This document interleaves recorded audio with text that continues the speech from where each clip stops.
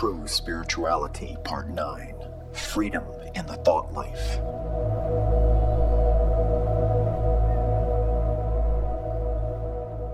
The next step in our discussion of true spirituality is in relation to separation from ourselves in the internal world of thought. In Romans chapter 1, verses 21 through 26, we find an order established. For although they knew God, they neither glorified him as God nor gave thanks to him, but their thinking became futile and their foolish hearts were darkened. Although they claimed to be wise, they became fools and exchanged the glory of the immortal God for images made to look like a mortal human being, and birds and animals and reptiles. Therefore, God gave them over in the sinful desires of their hearts to sexual impurity for the degrading of their bodies with one another. They exchanged the truth about God for a lie and worshipped and served created things rather than the Creator, who is forever praised. Amen. Because of this, God gave them over to shameful lusts.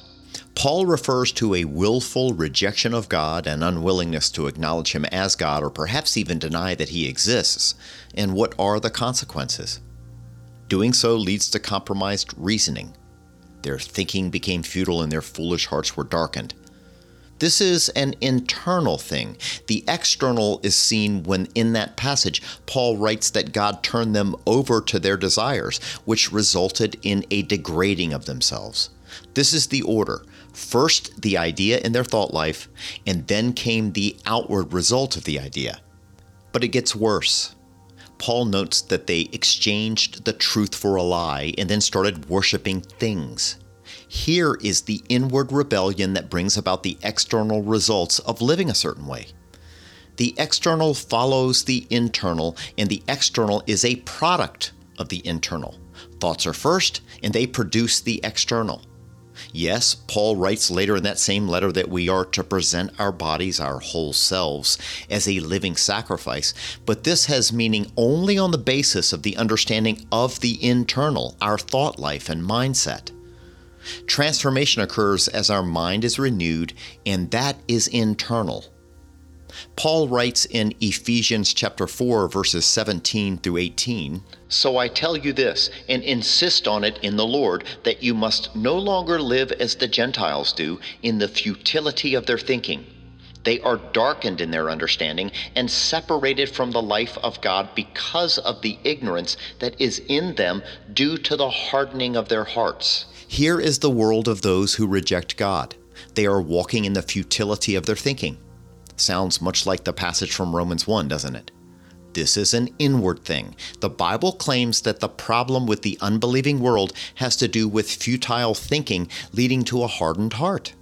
So again, the order is clear. The internal, then the external. The internal flowing over into the external. I think it's important to pause for a moment to clarify that this isn't to be taken to mean that those who reject God and Christianity do so on the basis of merely being stupid or a lack of intellectual prowess. This has nothing to do with one's level of intelligence, but of spiritual sensitivity. The verses just quoted from Ephesians chapter 4 contend that it is the hardening of the heart that leads to the ignorance that is darkened understanding. It is in that order. This is critically important in the context of modern thinking. The ignorance has to do with content, as in something related to a truth claim or a perspective on there being objective truth that can be known. What objective truth that can be known? That ultimate reality consists of seen and unseen realms that interlock, presided over by the God who is there and who has revealed truths to us through the Bible and the person of Jesus Christ. Truth is content. Truth has something to do with reason. Truth has something to do with the rational creature that God has made us, and the challenges we experience in the internal world of our thought lives are in relation to what it is that God has said about himself, the universe, we as those made in his image to have relationship with him, and how we are to do so. Again, all of the content having to do with these issues related to the deepest questions of what this all means, what's the meaning of life, are found in the Bible that include the truth claims of and about Jesus Christ.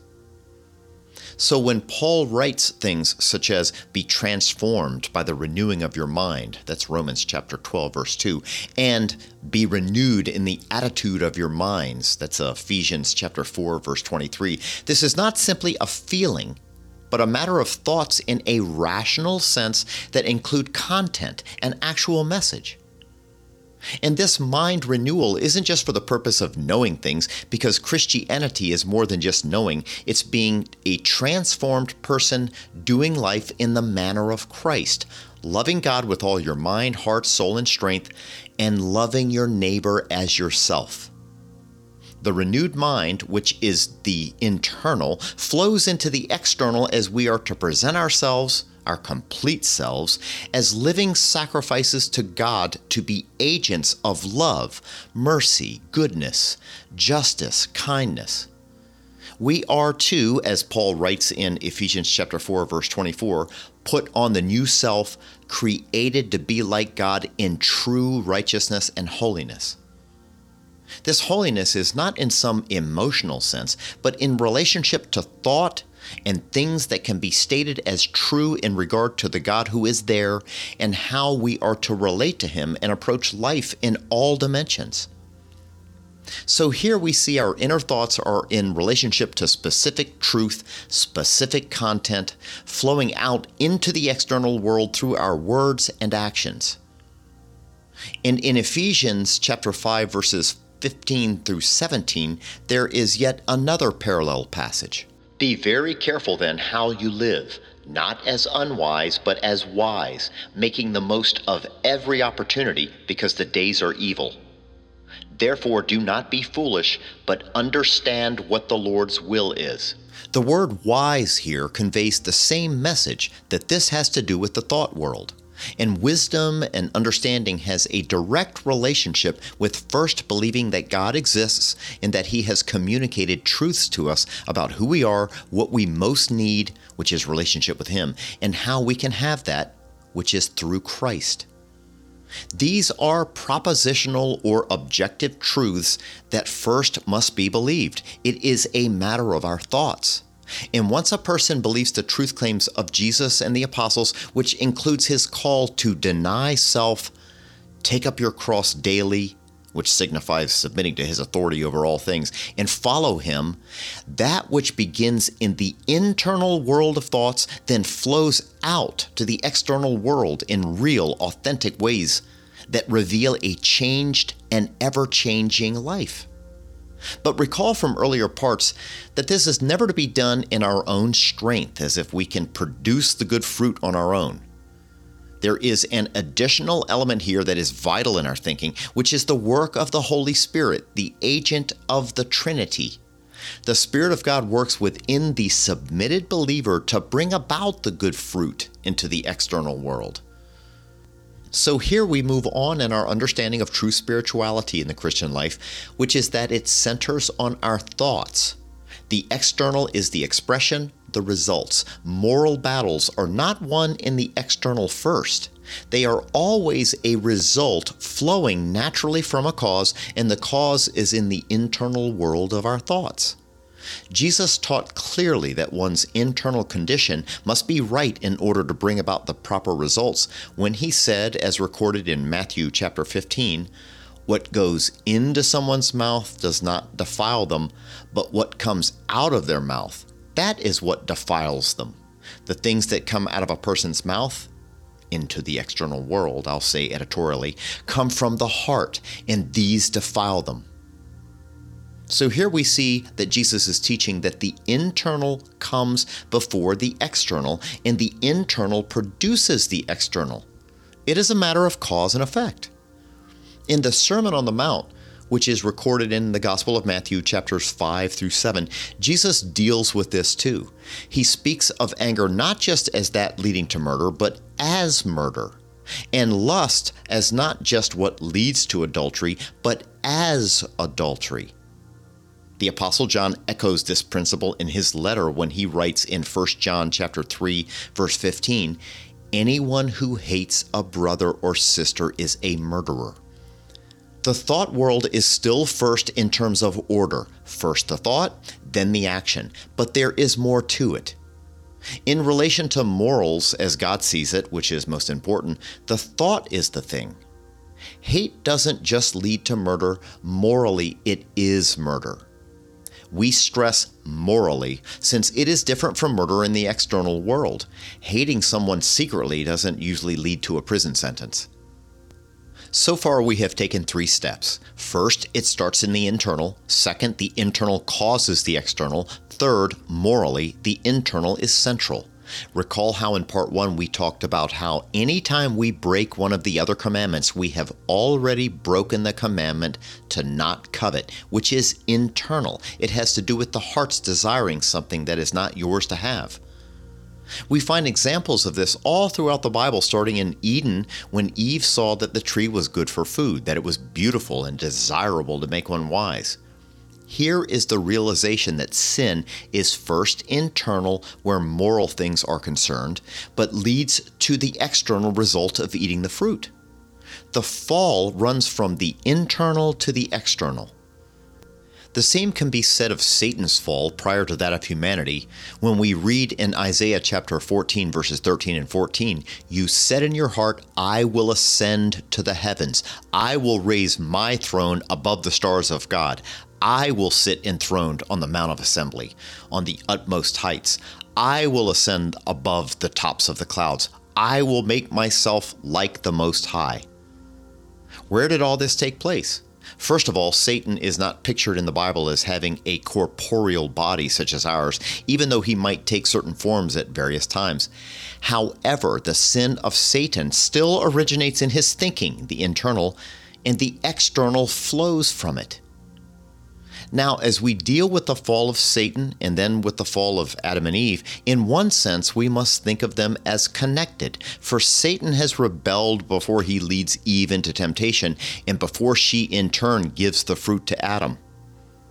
In terms of what one can call a theology of the fall, an important factor to note is that there was no prior conditioning. These were not beings, human or otherwise, descended from a long line of those who had rebelled against God and thus were caught up in patterns of thinking and behavior that are, for a lack of a better term, wired into them.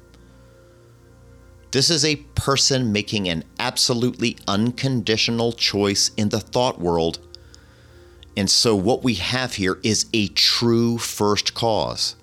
The whole of the Christian belief system, its theology and all the answers it offers, is based upon the idea that a person with a mind, will, and emotions, and the freedom to make decisions that have consequences, makes in the thought world a true choice, which is a true first cause of an external result. This choice, to disobey God's express command to not eat of a certain tree, produces something that did not exist before, something terrible, something that has led to all our tears and all our sorrows: evil. God made man and the angels as truly moral and rational beings. He has made them so that they can love or can say no to love, even against God himself. And here, at the fall, we have beings with personality, which has to do with having the capacity to think and make consequential decisions, making a true choice in the world of thought, serving as a true first cause, producing something that flashed like lightning over all of creation: evil, wickedness, leaving a vast ocean of tears. As reasoning, willful persons, they have chosen and they have brought forth into the external world that which did not exist prior, which is disorder and chaos. But let's go back to God's having created the universe from nothing. That which was created out of nothing and now has objective external reality is not an extension of God's essence. Nevertheless, the external world does reveal and exhibit things about him. When we speak of revelation, which has to do with God revealing truths about his existence and specifics pertaining to his character and his will, there are 2 theological terms to touch on briefly: general revelation and special revelation. General revelation has to do with what God has made, which includes an ordered universe featuring living, conscious beings that points to the existence of God as a personal being. The Bible is the special revelation pertaining to the message of salvation that unaided human reason cannot discern and know, and also provides the key to a true understanding of what God has made known about himself and humanity through the general revelation. In the Christian belief system, general revelation and special revelation constitute a unified, comprehensive revelation. God thinks, and then God brings forth into the external world that he had originally created out of nothing. We think and we bring forth into the external world. God's creation was not an extension of his essence, but it does exhibit things about him. Equally, our acts in the external world, which spring from our thoughts, are not an extension of our essence, but they do exhibit things about us.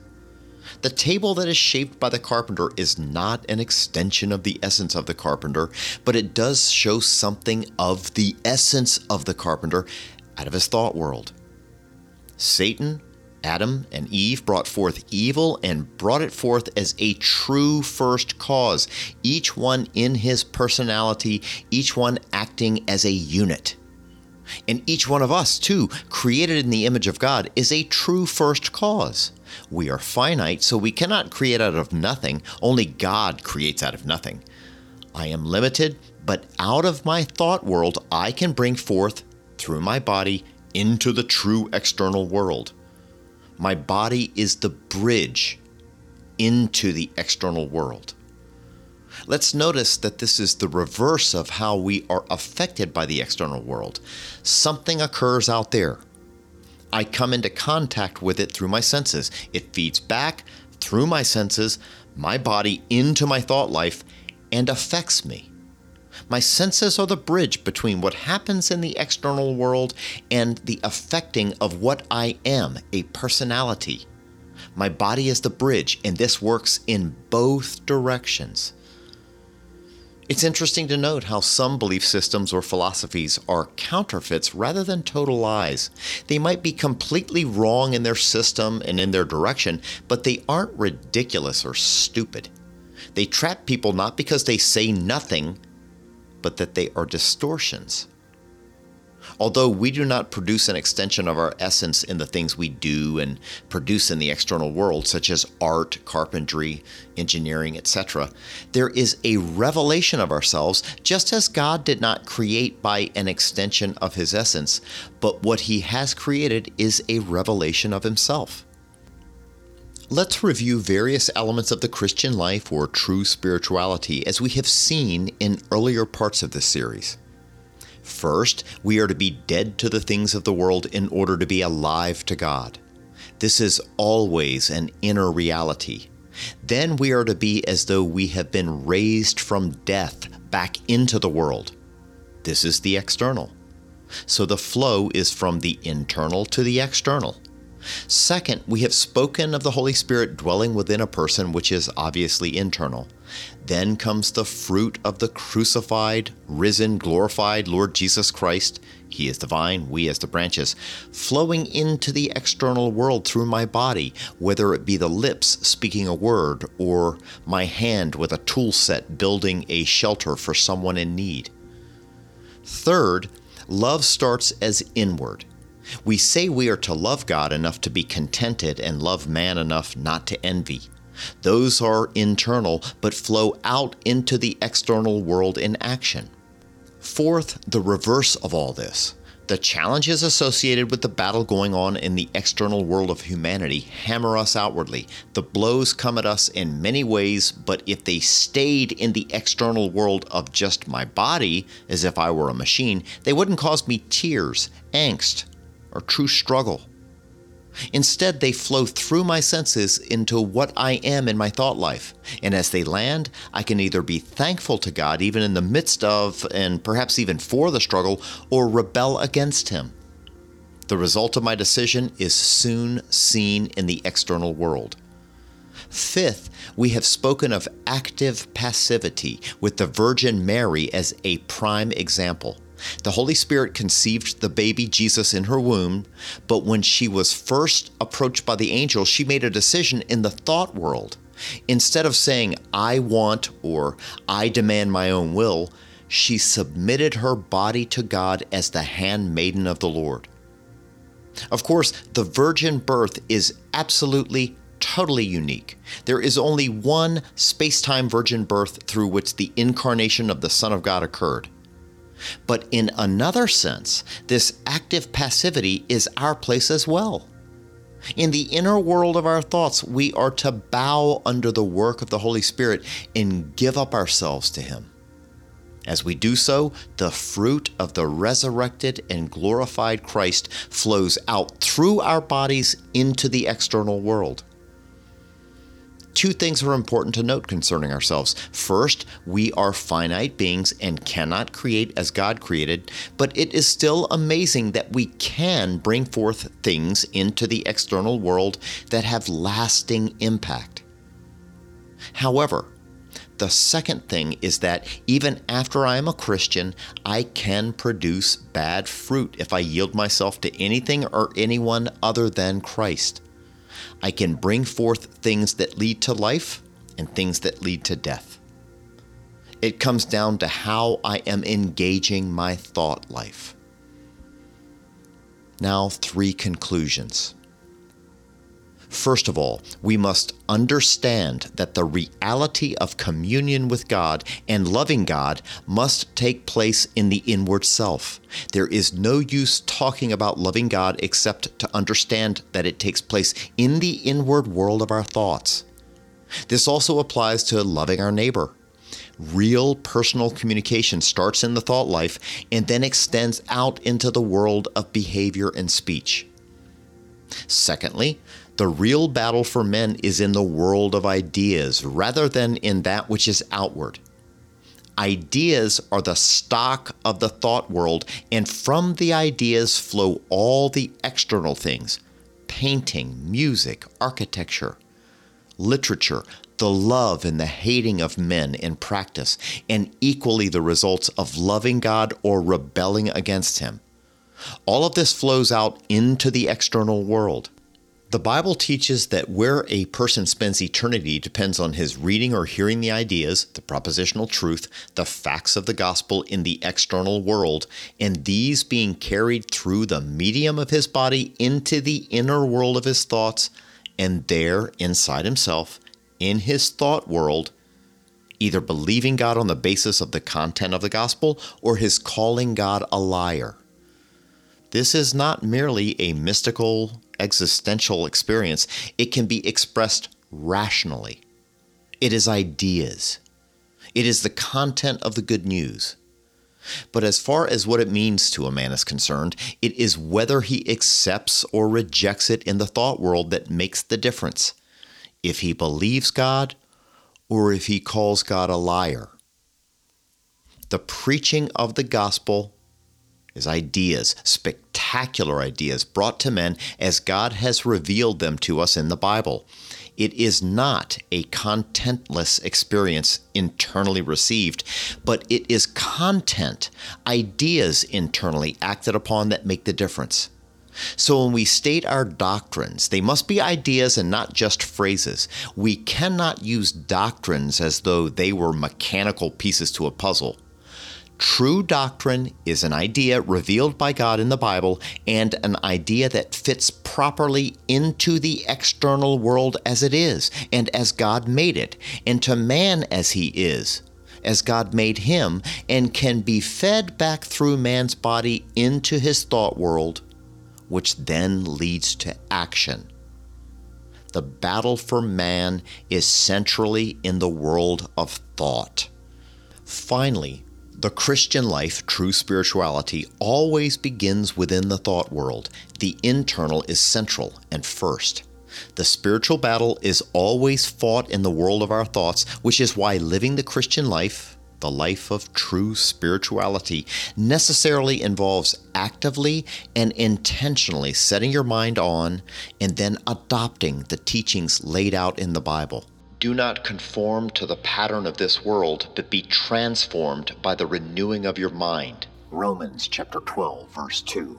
We demolish arguments and every pretension that sets itself up against the knowledge of God, and we take captive every thought to make it obedient to Christ. 2 Corinthians chapter 10, verse 5. In the same way, count yourselves dead to sin but alive to God in Christ Jesus.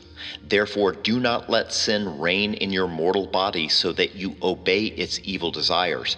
Do not offer any part of yourself to sin as an instrument of wickedness, but rather offer yourselves to God as those who have been brought from death to life, and offer every part of yourself to him as an instrument of righteousness. For sin shall no longer be your master, because you are not under the law, but under grace. Romans chapter 6, verses 11 through 14. I have chosen the way of faithfulness. I have set my heart on your laws. I hold fast to your statutes, Lord. Do not let me be put to shame. I run in the path of your commands, for you have broadened my understanding. Psalm 119, verses 30 through 32. You were taught, with regard to your former way of life, to put off your old self, which is being corrupted by its deceitful desires, to be made new in the attitude of your minds, and to put on the new self, created to be like God in true righteousness and holiness. Ephesians chapter 4, verses 22 through 24. Clothe yourselves with the Lord Jesus Christ, and do not think about how to gratify the desires of your flesh. Romans chapter 13, verse 14. Read the teachings. Ponder. Think hard about the teachings. Meditate upon the teachings. Pray the teachings. And resolve to go out and live the teachings. This is the Christian life. This is true spirituality.